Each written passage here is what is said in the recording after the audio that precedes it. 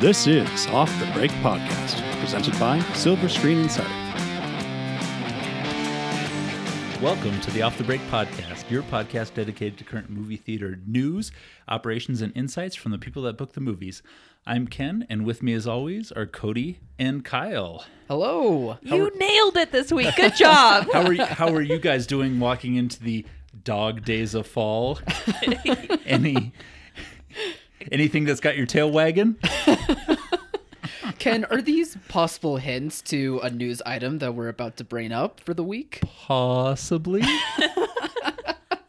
It's a pun day, people. It is. It's a Friday pun day. Be prepared for a rough landing, guys. So what's with all the dog puns? What do we have to talk about? Well, release schedule changes, Kyle. Yeah? These are all good Oh, ones. God. All good things. Good ones? Good ones. Okay.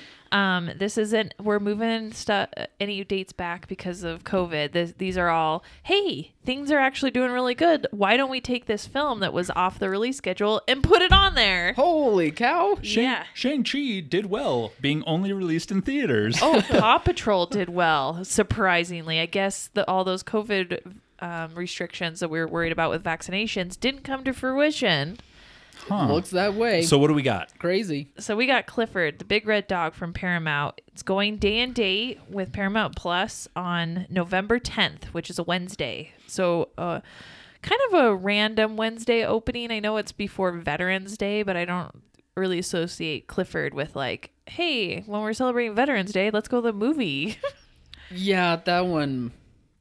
Yeah, I don't know. That one doesn't quite make sense either. But what they did do, and I know they'll say it was for Veterans Day, but they perfectly made a 2-week minimum into the new film's opening on Thursday Thursday for Thanksgiving. Yeah, the day before Thanksgiving. The day before Thanksgiving. So you can play Clifford 2 weeks into something like Encanto. Give them their standard 2-week minimum for new releases, and then Encanto, Raccoon City. Yeah. The Resident Evil. Resident Evil Raccoon City. Yeah. Raccoon City is a better House of- title just by itself. Exactly. House of Gucci, I think, also opens early that week. Yeah. So Yeah. I think those are the three that open Yep. right before Thanksgiving. Yep. So that's a good spot. Are they doing that 2-week minimum thing? Are they being more loose with it because of Oh, no, it's day all, and dates? always Or- 2-week minimum. Yep. With wide okay. With any Yeah. wide release, it's just the standard Yep. Gotcha. boilerplate. Always, if you want to always. open my movie, it's Okay. it's 2 weeks. Yeah. Unless you're a film company I don't want to name, and then it's like, 4 or 5 weeks off the break, you still want to open my movie? 2 weeks. 2 weeks for you. What are you talking about? A month later, 2 weeks. All right. You said you had good news. It Oh. usually means plural. So also we found out that the new Fantastic Beasts movie is moving up. So they must have a lot of, Confidence? Yeah, thank you, Kyle. In it. It's the end of the week. I just want to be done. Let's fly through the puns and wanna get be out of done. here. Yeah. It moved up from July of 2022 to April. So an early summer. But the big announcement Oh, is God. I don't want to talk about this. But That come on, they're- it's exciting. we have been so lucky with all of the sequel and prequel titles. Like they've all been excellent. Oh yeah, they're fun. Let There Well- Be Carnage, That one was really good. Jurassic World Dominion. Yeah. That one's okay. That one's yeah. great. It's hardcore. That's really Yeah. good. It is hardcore. Yeah. So this one, it's freaking Harry Potter franchise. Like they Oh. didn't have a book for this, right? So this is Right. just theater. This is movie, screenplay only. So they've obviously got very talented writers writing the film, titling the film. Well, we'll debate the talent of the screenplay writer in a minute. Well, there's a lot of money behind it, is what Yeah. I'm saying. So Yeah. Oh, yeah. obviously the title is going to sell most of the people going to this movie. So it's obviously something to do. There's the word magic is in there or something Right. that's going to Well, it's nudity. it's a continuation of the Fantastic Beasts saga, and the official title that came out for this third entry in this saga is Fantastic Beasts: The Secrets of Dumbledore. Who cares? Yeah. So it is about nudity. Nice. Dumbledore. So Kyle and I both had the same reaction. In fact, his little note on my sheet is like dumb. It's It's just a dumb title. I don't even know. That's my one and only reaction I've had to it. I've let it sit for 24 hours. I still think it's a dumb title. It just this title needed to come at a time, and we're probably reading too much into this, but it needed to come at a time where, you know, Harry Potter fans and the Fantastic Beasts franchise really need an uplift. You know, the second movie was not well received. J.K. Rowling lately has been hated on by her own fans. The Johnny Depp fiasco of them having to replace him with Mads Mikkelsen was a wrench in their cog, although Mads Mikkelsen will be great in this movie. You know, a title at least gets the enthusiasm back up, especially for something as big as the Harry Potter franchise. But the Secrets of Dumbledore, it's like, who cares? Like, what possible secrets could there be? There's no secrets. What could he be hiding? There's no secrets that we care about for Dumbledore at this point that haven't already been exposed. Yeah. In various forms and throughout any of the series so far. Books, even the last Fantastic Beasts movie, a reveal was made that wasn't shocking. I feel like they had to add the name Dumbledore in it just to remind everybody this is in the Harry Potter universe. Or yeah, I mean, I think you're pretty much spot on with that. But clearly it didn't work. I mean, I didn't feel any sort of gauge of the needle of swinging to the opposite side of people actually looking forward to this. I feel like J.K. Rowling, by having written the screenplays, screwed up the story. It should, first of all, this series should never be 5 movies deep. Like, going into it knowing that your story can't be told in 3 movies or less is ridiculous, especially when there's no good source material that people can read to get them from movie to movie to movie. So that was a dumb plan to begin with. And then, but you're like, okay, well, she's so good with Harry Potter. Maybe we can see, you know, maybe they'll film it in a way that leaves you just cliffhanger on each one. Mm-hmm.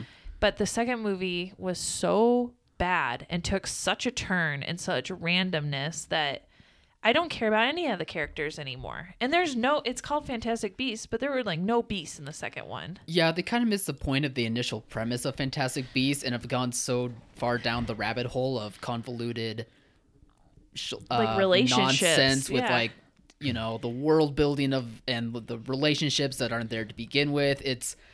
It already feels like a mess upon arrival. Yeah, if you want to hear more of our thoughts with how much we hate this franchise, there's an episode or two like many years ago at this point. You have to go deep down the rabbit hole of... Do a deep dive on Off the Break podcast. Yeah, of Cody, myself, and Eric just explaining like why the second Fantastic Beasts and that franchise in general is just bad. I mean, but it is theatrical only by the looks of things, so hey, that's great. People will go out and see it. It's got something good going for it. Yeah, there will be curiosity about it to see if it redeems itself. Are there any other casting changes besides Mads Mikkelsen? No, that's the only being one. Grindelwald. Everybody else is returning. Yep, everyone should be back. I mean, everybody else was very well casted in that. Yeah, the acting's not bad. The acting's not bad at all. It's just a convoluted mess of a script. So bad. It feels like it doesn't matter. It needed, in this time, knowing that it was such a mess, she needed to do some world building and put out some books or, you know, something more on social media, like on her Pottermore site, so to give these stories some more depth to keep people like synced into it a little bit more. Well, right now she is not on the good side of her fans right now, and I don't think that's going to be helping. Nonsense and start getting back to world building and writing and kind of doubling down on what she's better at, because she's ruining this franchise right now. I really feel it all centers around the writing and the storytelling, because we have great production value, we have great acting. Why are these not working? And it all comes down to just a terrible story. Yeah, writing for books and writing for screenplays are different feats. So take such different talents. Yes. And it doesn't take anything away from her talent to say, maybe I can't do the screenplay, and to bring somebody else in that could. I'll just take my creator and producing credit and buy another castle. Yeah. Yeah. It's okay, JK. Well, we get it. All she did was mar her stellar reputation by taking a shot at something and then continuing to do it. Yeah. All it takes is being comfortable enough in your own skin to let a project go to someone else. Yeah. Just where's like the confidence in Clint that? Eastwood has done and not made 3 movies in his 90s. Just handing it over to we're somebody gonna else. get to Clint in a second. Oh boy, what could that possibly mean? Handing the reins over from my cold dead hands is his motto. Well, yeah. He's the Charlton Heston of Western movies. Yeah. So yeah, those are the only changes. Really good. I mean, it just shows a lot of confidence in the box office and movie going in general that Paramount put out Clifford and Warner Brothers is moving up Fantastic Beasts, to April. So that'll be nice. It's a little bit of a weird release date. Mostly I think of Harry Potter with like Halloween or Christmas. And I Right. think they've usually scheduled, or I guess like middle of summer too, they've done it. But I mean, hey, it's coming up closer. We could use a good title at the start of 2022 like this. So Yep. yeah. All right. So that leaves us to some booking strategies. Right now, Shang-Chi is outgrossed Black Widow. Yeah. So that's really awesome. It just shows the power of theatrical exclusivity, and that's what we all want. I would say so. Exclusivity. Yep. But I don't want that studio to get too high on the horse here because Too big for your britches. Yeah, because they wanted to remind us that they're still in the game and to not come off their movie to open Venom or James Bond, and it's like the same conversation I've been having with lots of studios. It's all going to be gross driven, but I'm not going to tell the theater, sorry, we can't open extra screens of the film that people actually want to go to because the other studio is trying to hold the reins on something that's been in the market for 6-7 weeks. I mean, it's amazing it can be in the market at that time for that long in this kind of new pandemic world that we have, this post-pandemic, box office reality that we have. But just the fighting for, the screen time and stuff is crazy. And the theater is just being caught in the middle. And none of it is helping the theater at all. And that's what's so frustrating. None of it is tied to any sort of reality. No. It's Or real objective, like, numbers. Yeah. No, I mean, Or we policies. we used to have fights about 4-digit totals staying Yeah. on screen, and now we've had fights over grosses less than $300 Yeah. for a weekend. When for they're 3 like, days. I'm number 1 in the complex. I'm like, it's less than $200. Is it okay to let this go? Yeah. What are you getting from this? We do better selling hot dogs by throwing them at cars driving by than playing your movie next week. It's just, and I know it's all the studios right now are making that. Yeah. It's not just one in particular. It's just frustrating to have to even have these conversations, and especially have them over films that have been in the market and have them been in the market for so long, and so far off the break, wanting 2 and 3 week commitments, like wanting that stuff. It's just absurd. That's never been how we did business. You make a minimum week requirement, and your thought going into that is that the studio is comfortable with you playing the movie for this minimum week requirement. If they wanted more weeks, they should make the requirement more. But the reality is they make it a certain amount, and it's usually been 2 weeks. But now they're saying, well, we want to pull dates, or we not want to play you because you're going to take us off screen after 2 weeks. Well, you should be very happy to have gotten the 2 weeks, and that's what's just infuriating. And coming out this next week, and it just goes to all the upheaval that we're having in our industry right now, that like traditional processes and procedures are being thrown out the window, and we're trying to remake and find common ground and find a new process with how these are going. And it is a struggle, especially when a studio is like, well, we're making this theatrical only, and you're like, well, they should all be this way.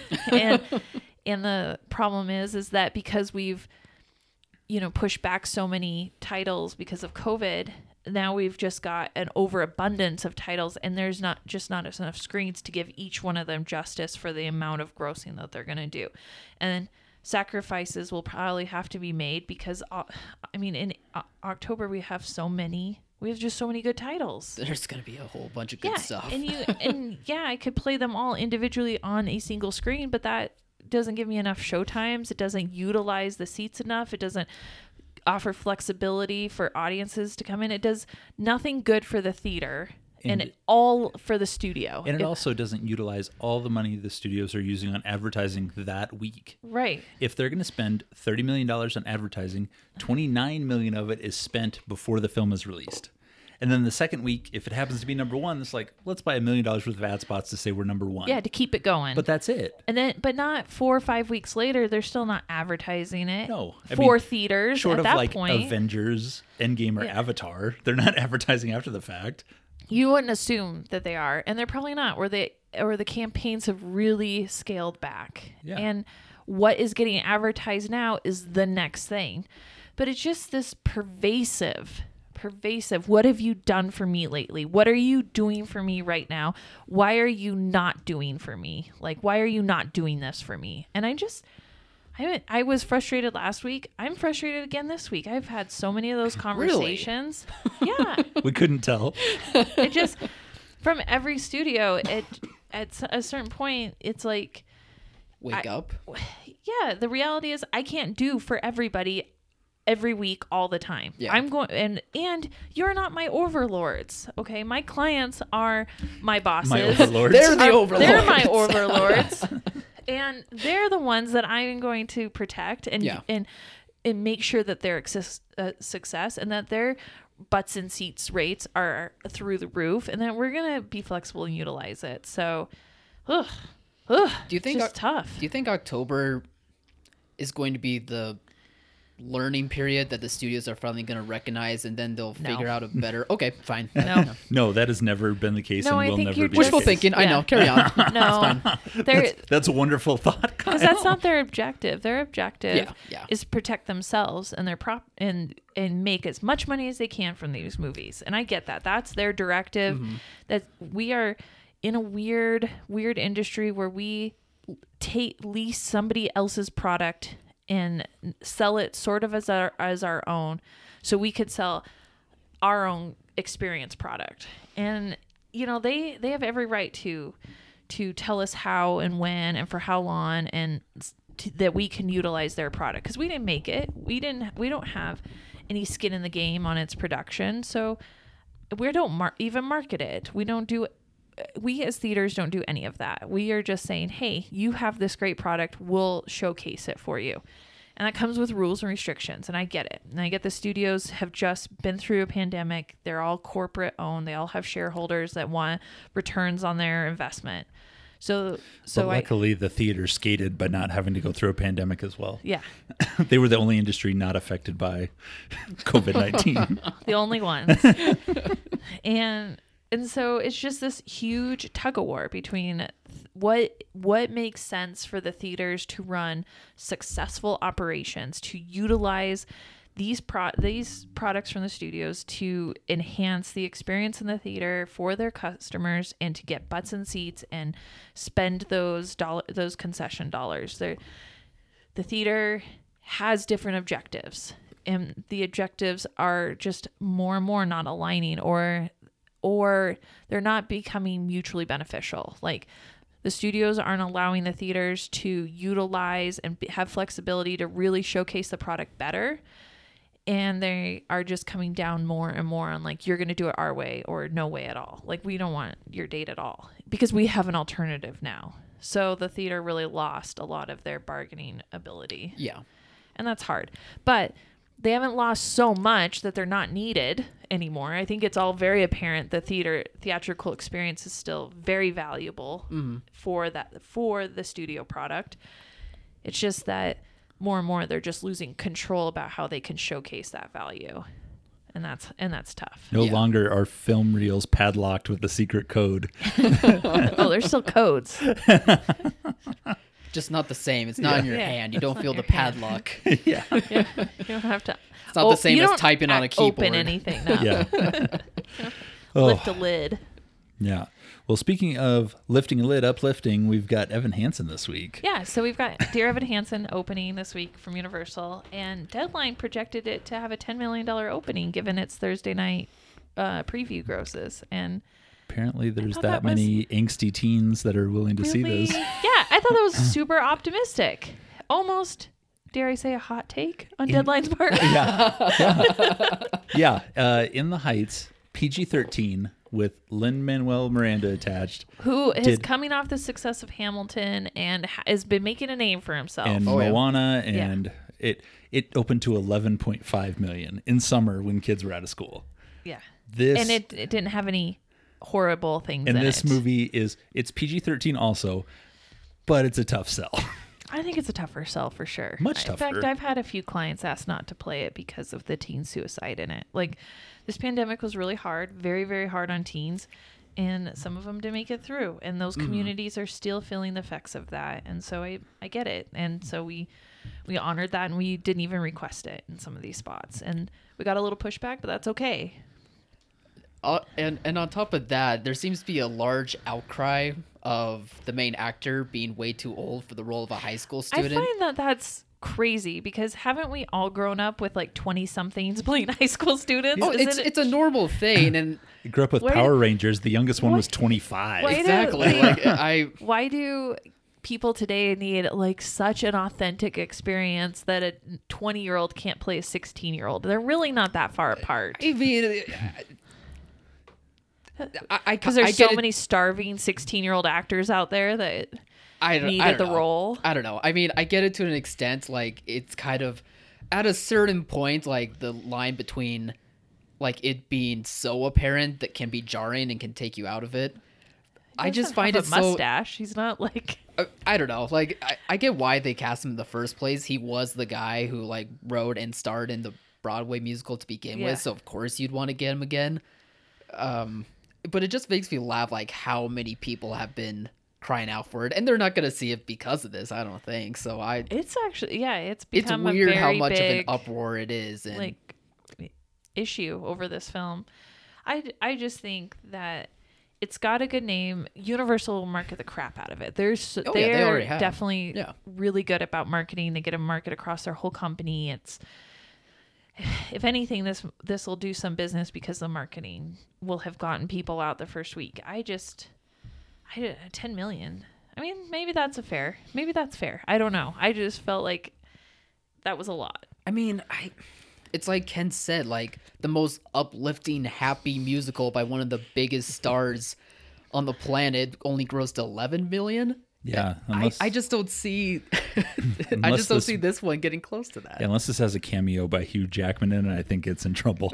We were talking about it. I think only musicals starring Hugh Jackman work. I don't think any movie going audience wants to see a musical if it does not have Hugh Jackman in it. I'm starting to agree. Name the only two that have done any business. It is Les Mis and Greatest Showman. Oh, Les Mis! I forgot about that one. Les Mis was huge, and it was at Christmas, and I was like, no one's going to want to see this depressing piece of crap at Christmas because I don't like musicals. Huge. I was like, why are people doing this to themselves? Yeah, and meanwhile, Dear Evan Hansen is much more realistically depressing as compared to whatever time period depressing French Revolution. Yeah, exactly. It's not as close to home as the subject matter in Dear Evan Hansen, that's for sure. Yeah, and again, but it's not as uplifting as Greatest Showman. So you got two ends of the spectrum on with Hugh Jackman's musical career. I guess the selling point is Hugh Jackman. Yeah, I don't know. But anyway, hopefully it does do 10 million. I think for how low our expectations are for this, that would be good. I do want it to do some business. I don't think I want to do $10 million worth of business because I'm running into a booking issue. If it does too much business, I'm going to have to hold it longer than I want to, and that'll take away from Bond and Venom screens. Yeah, exactly. That's my only issue. October is going to be so crowded that if Dear Evan Hansen doesn't work, there's going to be other movies that are much more playable and possibly enjoyable. If it does, then I'm getting a little tight. On those screen counts. We'll see. Unforeseen tightness going on. Any other thoughts when it comes to this weekend, or?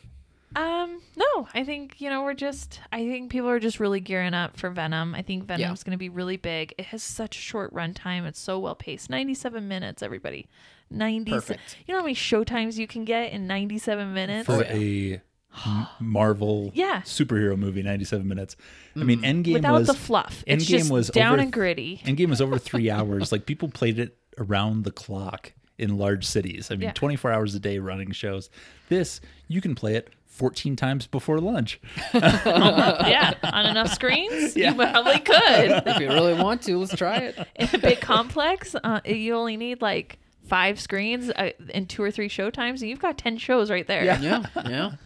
15 if you give them 3. So that, if you started like 9 Oh, o'clock God, in the we're morning, doing the Cody Does oh my Math gosh, I could- podcast? Yeah. Yeah, let's move on before it gets out of hand. I don't want to see the calculators and the hamster on the Wait till I wheel tell you roll about faster. Last Duel. Speaking of Cody Does Math, can we do Clint Eastwood Does Movies now? Oh, yeah. All right, I'll give Yeah. that one. That was okay. a thumbs up. I will bow out of this conversation. Let you two gentlemen give me your reviews of Cry Macho. Well, we'll keep it short since the box office just creeped over 5 million. HBO Max release hurt this one definitely. I don't think it was HBO Max. Yeah, that's Ken. what I'm thinking. I really looked at that, and I don't believe this one was geared. I have to believe it hurt it. No, this one's geared to an older demographic, mostly in the West and the Southwest. Apparently, I thought definitely Mountain West, but Southwest. And it's just an older demographic. They don't have HBO Max. They're not looking for it there. I think they're just not going to the theater.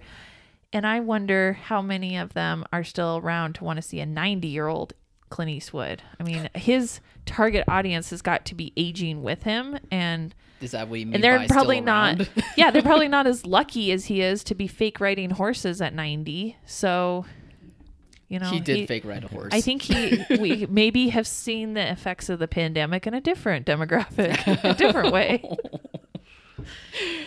Oof. All right, let's move on from that. Let's hear your dark review, Kyle. Keep this train rolling.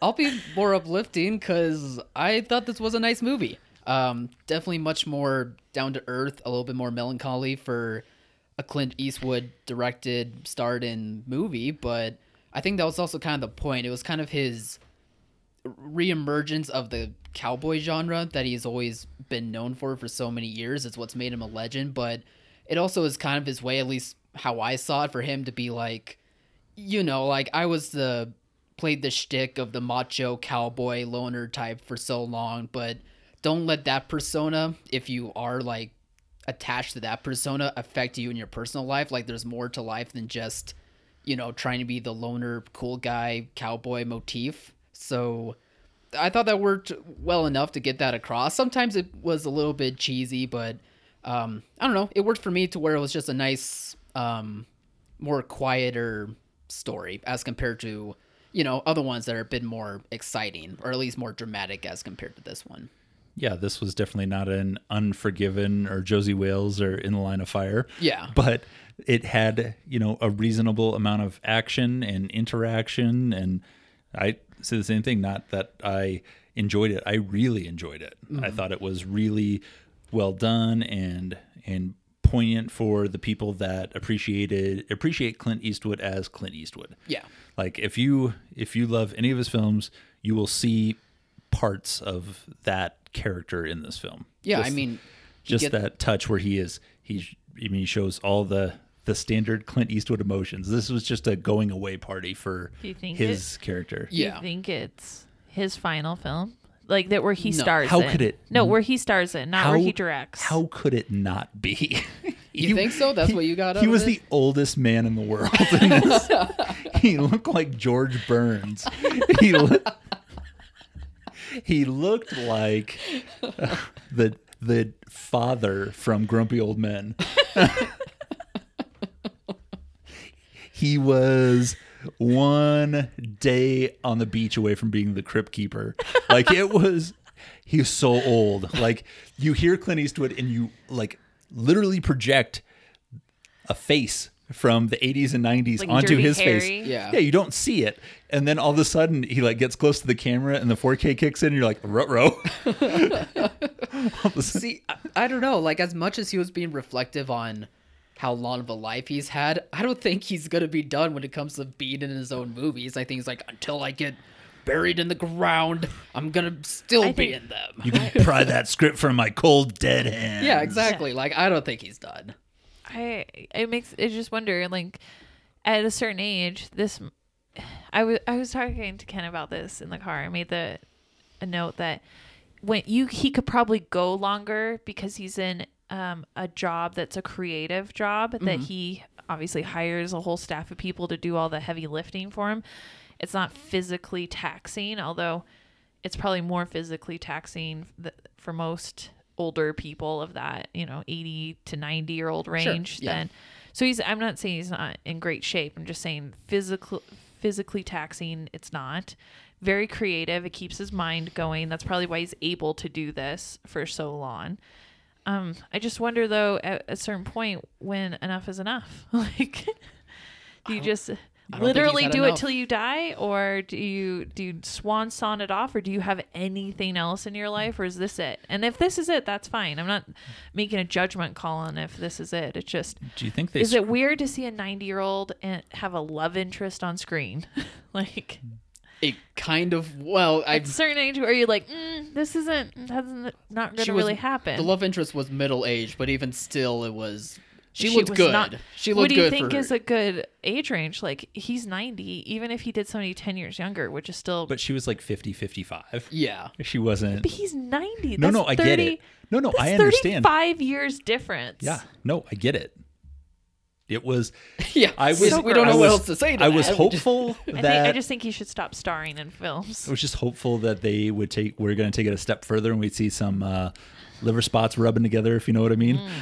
There'd be a lot. Some wrinkly skin. Yeah. Flapping. I mean, I think Eastwood just still has it, and he wanted to prove that in this movie. I think he just needed to prove it. Yeah. And he got it. She was she age appropriate? As age appropriate. They're adults. Hey, she was age appropriate for Hollywood. Okay. We don't cross that line here. I mean, there's no beautiful women in their 70s getting a little closer to the 90 mark. Do you want me to say no out loud? That's a good time. That's a good time to move along. Yeah. What do you want to do? Math now? Let's go to that instead. Yeah.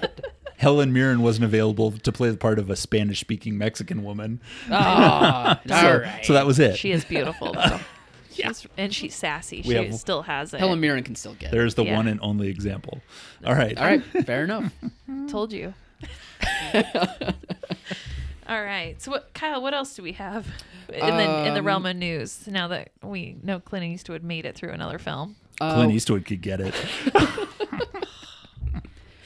We have kind of an interesting development when it comes to the industry as a whole. The International Alliance of Theatrical Stage Employees, who is basically a union group dedicated to those working behind the scenes of like the people who hold the grips or the the food staff employees, the really behind the scenes people that you never hear of. It's sounding like they're really trying to amp up their stake in the industry to where they want, better pay for all the hours that they have, like better benefits most likely. And it's starting to have some interesting developments to where we're seeing that there's a possible strike about to happen. And something tells me that could be very problematic, not only for Hollywood, but also for, theaters and even streaming services that, especially nowadays, we need lots of content, not only for one side of the theaters, but also just for streaming too. And I can't imagine that. I could imagine like a strike happening, but I would think that Hollywood would make sure that doesn't happen for too long because, especially when they're trying so hard for streaming to be a thing for themselves, you would think that they'd be like, okay, we can't have production being shut down again for all these things right after a pandemic. Oh no, I think they're like, screw it, we'll find somebody everybody that's in our industry remembers the writer's strike. And writers, these people are not. Okay? They're not directly related to creating the content. Outside of the realm of the cinematographers, which how do they not have their own or a better union to fall into? Yeah. You would think they shoot for people, so you would think they would be in SAG or SAG adjacent or something. They make the actors look pretty. Yeah, you would think there'd be something there versus, it's cinematographers and gaffers and grips and food service and the guy who fuels up the golf cart. The award-winning cinematographers are like, wait, why are you talking about me? Yeah. Well, I think there's just obviously a lot of upheaval in our industry. The ways that we have been conducting business on multiple levels, not just distributing movies, but how movies are even made, financed. All of that's been kind of an upheaval, and just so much more so during the pandemic. And now we're coming out of it, and we're seeing that because of streaming has just really amped up the chaos going on in our industry. And streaming requires constant content creation. Just ram that content through, make whatever you can. It doesn't always have to be good. It just has to be a lot, because you're just constantly refreshing all these streaming services with new content. So what the job used to be, maybe creative, maybe you go from job to job, and there used to be maybe a smaller community where you could negotiate, or you kind of knew somebody who knew somebody that you could get a better job at, and it just was maybe more insulated. But now that they need so much production across the US, and it used to kind of always be concentrated in LA. Now you've got these pockets of production coming up everywhere. Like Atlanta is becoming a huge place, and so you've just got, not only are you separated now and segregated from your colleagues in the industry, you're operating in states with different laws and stuff. And I think this idea of unionizing and trying to bring some standards to it all is not a terrible thing. And they are trying to recognize that they are still important cogs, even if they're small cogs in the production wheel, and that because production is ramped up so much, it's really ripe to abuse these lower level positions. And so they are starting to recognize that and maybe take a stand and strike. Although I just worry that obviously studios don't care. They're on a time schedule. They just want to get content through, and they'll find anybody to do that, to do that work. So it's kind of hard. I mean, everybody's do you think feeling Disney this. is going to have trouble? They're just going to pull one of the Mickeys out of the park and make him hold a grip. Yeah. I mean, Multitasking. Cinematographer is the tough one, but I don't want to say everything's digital now. Yeah. It's a It little can different. still make a big difference regardless if everything's digital. I was gonna ask this when we were talking about Cry Macho. Do you think they screw with Clint Eastwood being as old as he is, and they still have like I think there's makeup on him for sure. Well, no, I mean, do you think there's film reel cameras still on set, and they have like a digital camera inside of it, so he thinks it's actually playing on He's like, film? this is what I'm used to. Yeah. No, They're because like, okay, Clint. he's a director. He knows, but You I sure? get it. He's just old enough. that Pretty he's sure. like, Yeah. I shot Unforgiven on film, and we won an Academy Award. Oh, I'm sure that has been said. He on said that to Warner something. Bros. That's for sure. Yeah, I'm sure that has been said. I imagine he knows that there's digital, but Hopefully. I wonder how well he could actually operate one of those cameras. That would be like the No. fun thing No, to he's the watch. and that's direct- where the people in these union come in. Yeah. They go, Yeah, here. but you would think, I've seen footage of directors on set, and they'll look through the camera and they'll adjust some stuff. And No, he's Oh, the yeah. director. That's like asking Bob Chapek to push the button on a ride. He has no idea. he should. He should, but he probably doesn't. He has people to do that. Yeah, have him walk in and say, "Hey, can you check out this customer waiting in the food court line?" That would No, be really funny that's not to how watch. that works. That'd be so funny to watch. Anyway, so just imagine him trying to use the technology. Doesn't go over so well, but I'm afraid he's probably aware of it. He's got like an iPhone 2. Mm-hmm. Well, we got on a silly subject, but I am excited about last topic this week. Brand new animated Super Mario Brothers movie. They're actually doing it. I want live action. No, you don't. I do. No, you don't. I love that live action one from the 90s. Weirdly, so does a lot of people now, Yeah. but no, we don't want that again. Not now. I've always liked it. Well, okay. Still a no for me. My children didn't like it, but I liked it. Oh, gosh, you showed it to them? Of course. And they 'cause didn't have nightmares? No. I had don't think nightmares so. when I saw it when I was 20. Like, what do you... Is it when she gets splattered against the wall and she's got a dragon skeleton? Oh, instead it's or a all of dinosaur? it. No, I love that. But if you took the title off the film yeah. and you said it now, like there's a movie from the 90s that's starring Bob Hoskins, John Leguizamo, and the bad guy is Dennis Hopper, anybody would watch that. Yeah. Oh, sure. Yeah. But then you say it's a Super Mario Brothers movie, you're like, oh no. What you're supposed to do is after they finish watching it, hear them say, that was kind of weird. And then you go, that was a Super Mario's movie. And then they would be like, what? They were plumbers. I know, but you could have literally And they went down pipes.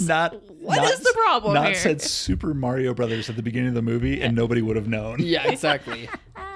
Other than the fact that they Like, had. oh, their names are Mario and Luigi. That's weird. That's kind of like Super Mario Brothers. Yeah. I bet they played the game when they were kids. What a coincidence. He's a King Koopa? Yeah. Yeah. Well, this is fully animated. Yeah. All right. You've got Chris Pratt and Charlie Day as Mario and Luigi. Because that's such a Mario and Luigi. I actually think Charlie Day's pretty They have good. good comedic voices. The Chris Pratt one is kind of weird, but Chris Pratt can't change his voice to not sound like anything other than Chris Pratt. Yeah. until now, when he learns how to do an offensive Italian accent. The two big surprises, though, were Seth Rogen as Donkey Kong, which is awesome. Yeah, That that one I one- can see. that That one one I can I was see. fine with. Yeah. And then Jack Black as Bowser. Even better. Yeah. I mean, They yes, got it. He does animated better than Oh, yeah. almost anybody He's now. got so much, skill in his voice. Yeah. So that was a fun surprise to know. And Jack Black it's gets to getting- go full villain, powerful. Right. So from this announcement, it's getting a lot of blowback online for, not casting Italian people in the role. Even though it's only a voiceover, and I That's get the battle it. we need And to it's fight. a Japanese video game. And it's a Japanese video game.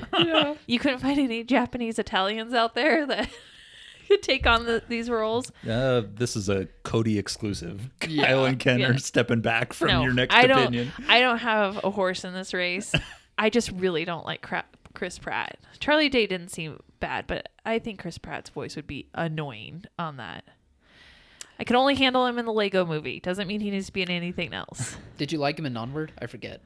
She loved him in Onward. Oh, I did like him in Onward. Yeah. Yeah. I mean, he'll do fine in like voice acting. It's just like you wouldn't connect Chris Pratt with Mario, But, I like, guess. in Like for some Onward- reason that's the one where, and it really Yeah. doesn't matter. Like he'll do fine, but In Onward, It's just he such a sounded crazy like Chris list. Pratt as a weird Yeah. elf creature thing. Yeah, that's the point. That's why they pay them millions of dollars But to sound I'm like themselves. expecting Mario to sound a certain way, and I don't know if Chris Pratt can pull that off. I don't even know if they're gonna have the Italian accents. I to don't be know honest. if you're allowed to do that in 2021. Somebody's going to cancel a digital video game. I mean, they almost nearly did when this announcement came out. They were like, "Why couldn't it have been an Italian person?" Is this the battle we really need Yeah. to have? Like out yeah. of In everything? In the 90s, That's- they got John Leguizamo, who I'm not sure is Italian. He's he he's sounds Hispanic. He's yeah, Hispanic. that's I was So going to say that's close. I was going to say we need some of the guys from The Sopranos.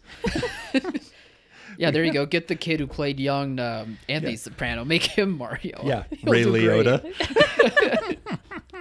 Okay, now that's a movie I'll see. I'll see that movie. Ray Liotta as a disgruntled smoking Luigi. Do you think they're like, we got two white guys that are not Italian to play it in the 90s? We could do it again. Sure. You think, Sure. You think anybody from the original project they let within 50 miles of this?